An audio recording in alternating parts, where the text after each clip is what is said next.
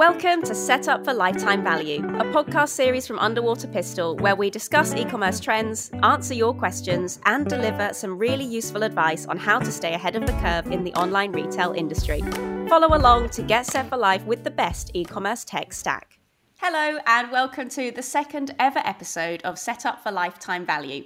Today, we're talking about the essential CRO tips that you need to know to get your CRO journey off to an amazing start. Today, I'm joined once again by our very own CRO and UX specialist, Lilliana. And I'm also delighted to welcome Pancho from Convert.com to the podcast today as well. Pancho, would you like to give us a little intro about you and about what you get up to at Convert.com? Of course, yeah. So thank you very much for this invite. And so I've been doing e-commerce as a D2C brand for a little over than 10 years. So yeah, that's where the first time I met the Convert's founder, Dennis, which is now a close friend. He helped me out with some stuff with my own brand, and then I helped him out with some other stuff, and now he invited me to Convert to help them out with their basically content creation for specializing in CRO. So yeah, that's what I do. I do e-commerce. Every day, every single day, I breathe and e-commerce. So that's my deal. Yeah, fantastic. And I hear that you are not new to the podcast scene either. Yeah, exactly. So I run my own podcast as well. Yeah, fantastic. That's really cool. So it's great to have a podcasting pro on our young little podcast today. So thank you for joining. And Lilliana, for people who haven't tuned into our previous episode and don't know who you are, could you give us a little intro about what you do as well? Yes, of course. So I look after CRO and UX at Underwaterpistol. My role is essentially to use data analysis to identify and test any opportunities to increase website conversions, as well as making websites easier overall for people to use, which is essentially, just a way of saying that I look at websites all day. But yeah, I do it. Thank you. Sounds very fun. Okay, so the way that it's going to work today, so I've sent Lilliana and Pancho away to go just think of two each top tips that would really be useful for anyone starting out with CRO. And we're going to go through those now. So Pancho, you've got the first one. What is your first top tip for CRO? Okay, well, for me, this is you have to focus first on learning and understanding your actual customer journey. So before you go ahead and try to test a lot of stuff, I think for me it works very, very well to understand how this journey works and where are the major fall downs of this customer in our journey. The good news is that in order to do this, you don't need a fancy setup. You don't need to plug in a bunch of stuff. You can normally do a very in-depth research or analysis with your current analytics. I don't know if you use Shopify with just the basic analytics, you can do that, or with just Google Analytics. You don't need to go do super hard stuff. So for me, it's just understanding this the basics of a journey, which is our three main stages: discovery, consideration, and conversion. So in discovery, we only want people to just click on something and land on our site, right? That's if our pay-per-click campaigns or the different traffic resources that we're using are getting that goal, that's good enough for that specific purpose. And then it comes consideration, which is when the customer or the user really digs deep into your content to figure out if they want to purchase something or what they want to purchase, how will they use it, and at the end you have the conversion stage. So I'm going to give you some examples on this journey. So the first one is the one I always look at, for example, to figure out how we are in the consideration stage. I look at the difference between unique visitors and sessions. I know that for A/B testing and like more scientific analysis, the important data comes from unique visitors. But in this example, I'm talking about the customer journey, which is a more like broad understanding on our whole conversion route. So the difference between unique visitors and sessions for me is something important to look at, because if you have almost the same unique visitors as you have sessions, that means that people are going in your site, but they're not coming back. And before, the journeys before were just one straight line from discovery to the actual conversion. Maybe you remember that we had landing pages with super compelling copywriting and getting you to click and click and click all the way to conversion. Right now, it doesn't work like that. Conversion funnels are way more complex and multi-platform. So you discover a site, you take a peek into that, you go to Instagram and then get retargeted, or you go to YouTube and look at some reviews, or you have some influencer talking about the product, and you want to make sure that all that other content that is being created by you makes people go back into your site. And if you don't have a great difference between these two unique visitors and sessions, that means that you don't have a good start in your conversion funnel, which conversion funnel starts in add to cart.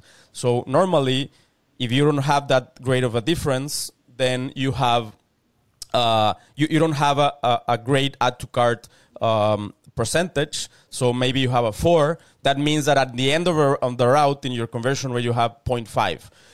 So this is just one example. But what I'm trying to get at is that first, it works really well for me to understand the journey, understand all these stages and what needs to happen in all these stages, and figure out where the fall down actually is. Normally, when it's in the add to cart, that's where the low conversion starts, and this usually means that you haven't done a great job in your consideration phase, and just focus on that and figure it out. That would be my first one.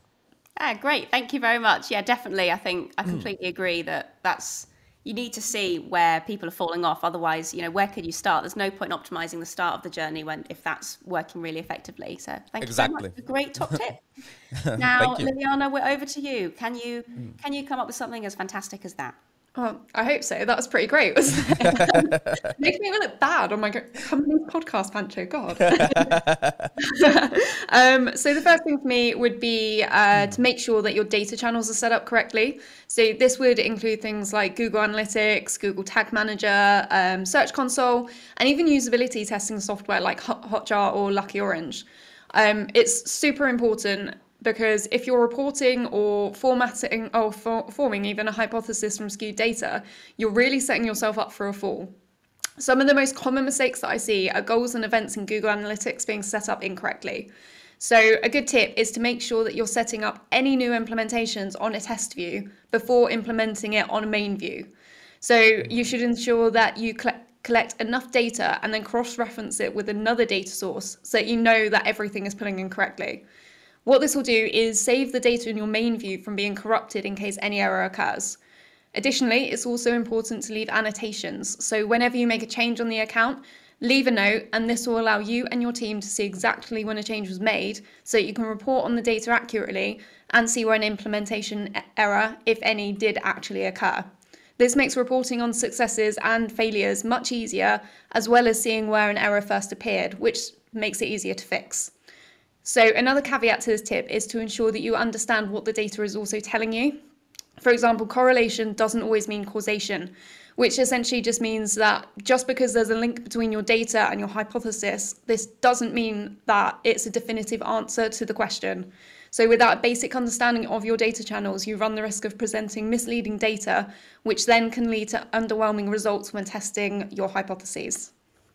Brilliant. Thank you very much. I think it's actually very interesting that both of you, your first tips are ones that are kind of before you actually, like people might be like, oh, how do I do it? Like what top tips are about how I actually I don't know, make these changes. But it's interesting that you're both highlighting the importance there of getting it like sorted before you go in and make these changes to the site. I think that's... Yeah, absolutely. I mean, I guess it's the same as going to the gym. So if you go to the gym and you go as hard as you possibly can on weights first, you're not going to see great results to start with. You're just going to be in a lot of pain, which kind of is like similar to not having your data channel set up correctly and not knowing what your customer journey and seeing where those conversion blockers are, like Pancho said. Yeah, fantastic. Great. Thank you very much, Lilliana. And Pancho, back to you. What is your second top tip? Well, my second one would be focus on the low-hanging fruit. So we tend to get overwhelmed with all this like new, well, for a lot of people, new universe. We are, I mean, if e-commerce or the digital marketing isn't hard and complex enough, now we have to actually test everything and figure out what is working and what not. So my recommendation is focus on the low-hanging fruit, and this especially I recommend it if you still have, let's say, still low traffic. So what do I mean by low traffic? That doesn't mean you have no traffic at all, but let's say 100,000 sessions per month or less. That is still considered. I mean, you can still focus on general parts of your conversion funnel. So in this case, the low-hanging fruit would be your homepage. So if you have a lot more traffic, you can now go to different pages within your funnel. So your I don't know, your cart page, your even your product page, but or your checkout page. But at the beginning, I would say focus on your homepage, which is where at least half of the people are going to land, either through pay-per-click campaigns or through just like searching. If they search something and they come up with your store or your site, they'll probably land in your homepage. So that's where you need to focus. And once you are focusing on your home site now or your homepage, now also start doing minor changes. So within the conversion rate optimization realm, there's a bunch of tests that you can run. You can run multiple tests at once or multiple variants at once.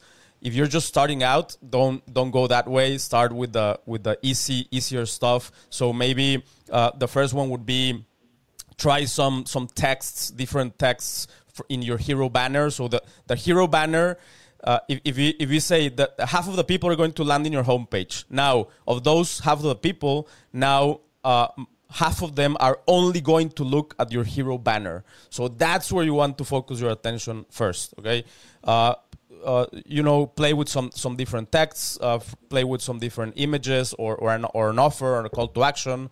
So play with that, then play maybe with the button that you have in that hero banner, and then work your way downwards from the fold downwards to optimize first your homepage.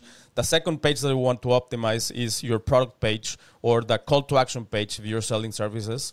That's the second one you want to focus, and then you can work your way through more down the road pages within your site. But that would be my tip. Don't go big, go super specific and start on the things that you can understand and that you will see more changes because there's more traffic getting to that site and specific places in that site. Great, thank you very much. I feel like definitely it can be easy to feel very overwhelmed if you're starting out with CRO because there's obviously infinite changes you could possibly make. So fantastic tip to just focus on, the basics at the beginning. Don't get too bogged down straight away. Exactly. Thank you very much, Pancho. You're welcome. And Lilliana, the last tip, which hopefully is the best one, it's got to be, is coming from you. Right, Charlie, you need to really stop pitting us against each other. It's not fair. So my second top tip would be to replicate the in-person buying experience. This is absolutely essential for any online business. So, for example, if you have a bricks and mortar store, it's a lot easier to sell stock. Potential customers can go in, physically interact with the coat, the shoes, the pots and pans or whatever, and they can make an informed decision as to whether this product's right for them. With e-commerce stores, it's much harder. Your landing page needs to give your users enough information so that they can make an informed decision, but not so much that they feel overwhelmed. So balance is really key here. To replicate the in-person buying experience, your potential customers need to be able to see what they're purchasing. Shopping online can be a huge risk. If users are unsure in any way, then they won't be making a purchase on your site. One way to overcome this is with clear product imagery. So this would be like showing users exactly what it is they're buying. Additionally, using images with uniform backgrounds makes the product look a lot more appealing to the user.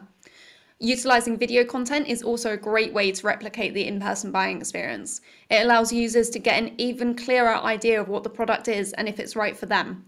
We need to help our potential customers imagine owning and using our products. Lastly, adding live chat is the ultimate way of replicating the in-person buying experience. People are naturally curious. We've got so many questions that a web page alone usually can't answer. So by adding live chat, you can overcome potential objections and conversion blockers in real time, just like you would be able to by having a conversation with a customer in a physical store, which will have a positive impact on your conversion rate. Fantastic. Thank you very much, Lilliana. That's great. And it's almost as if I'd planned it, which I hadn't. But the first two tips that you both gave were all about the planning phase. And then the second ones are very much like practical about the actual changing and testing phase. So fantastic. Thank you very much, both of you. Yeah. And with that, because, these podcasts, they're all supposed to be kind of helpful, small chunks of information. So that does actually just bring us to an end. But it's been really fantastic to hear from both of you. So thank you very much, Pancho, for joining today. No, as well. Anytime, if you want me here, I'll be here. Yeah, fantastic. And thank you, Lilliana. Of course, we'll hear from you again. So Lilliana will be in all of our CRO podcasts, of which there will be a couple more. So we'll be hearing from you as well. So lovely. Awesome. That. Okay. Great. Well, thank you both very much. And hopefully we'll speak to you both soon. Thank you so much. Take care. Bye. Take care. Bye-bye.